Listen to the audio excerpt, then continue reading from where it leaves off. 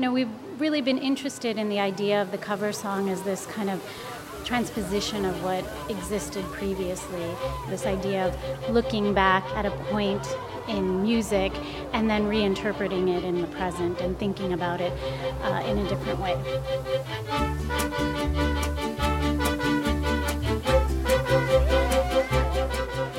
There is a lot of appropriation of music, songs that we've heard when we were young, but also songs that are maybe have a political tone or a political message that we wanted to overemphasize in many ways. Radio, live transmission. Radio, live transmission. So what happens when Joy Division's Transmission is covered by a mariachi band in Guadalajara, Mexico, in that particular vernacular style, it changes the song, right?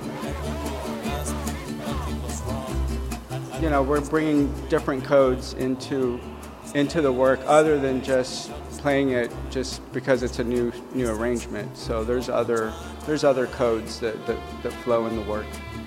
Ideas around migration and the hybridity of culture, that maybe could be another kind of overarching theme.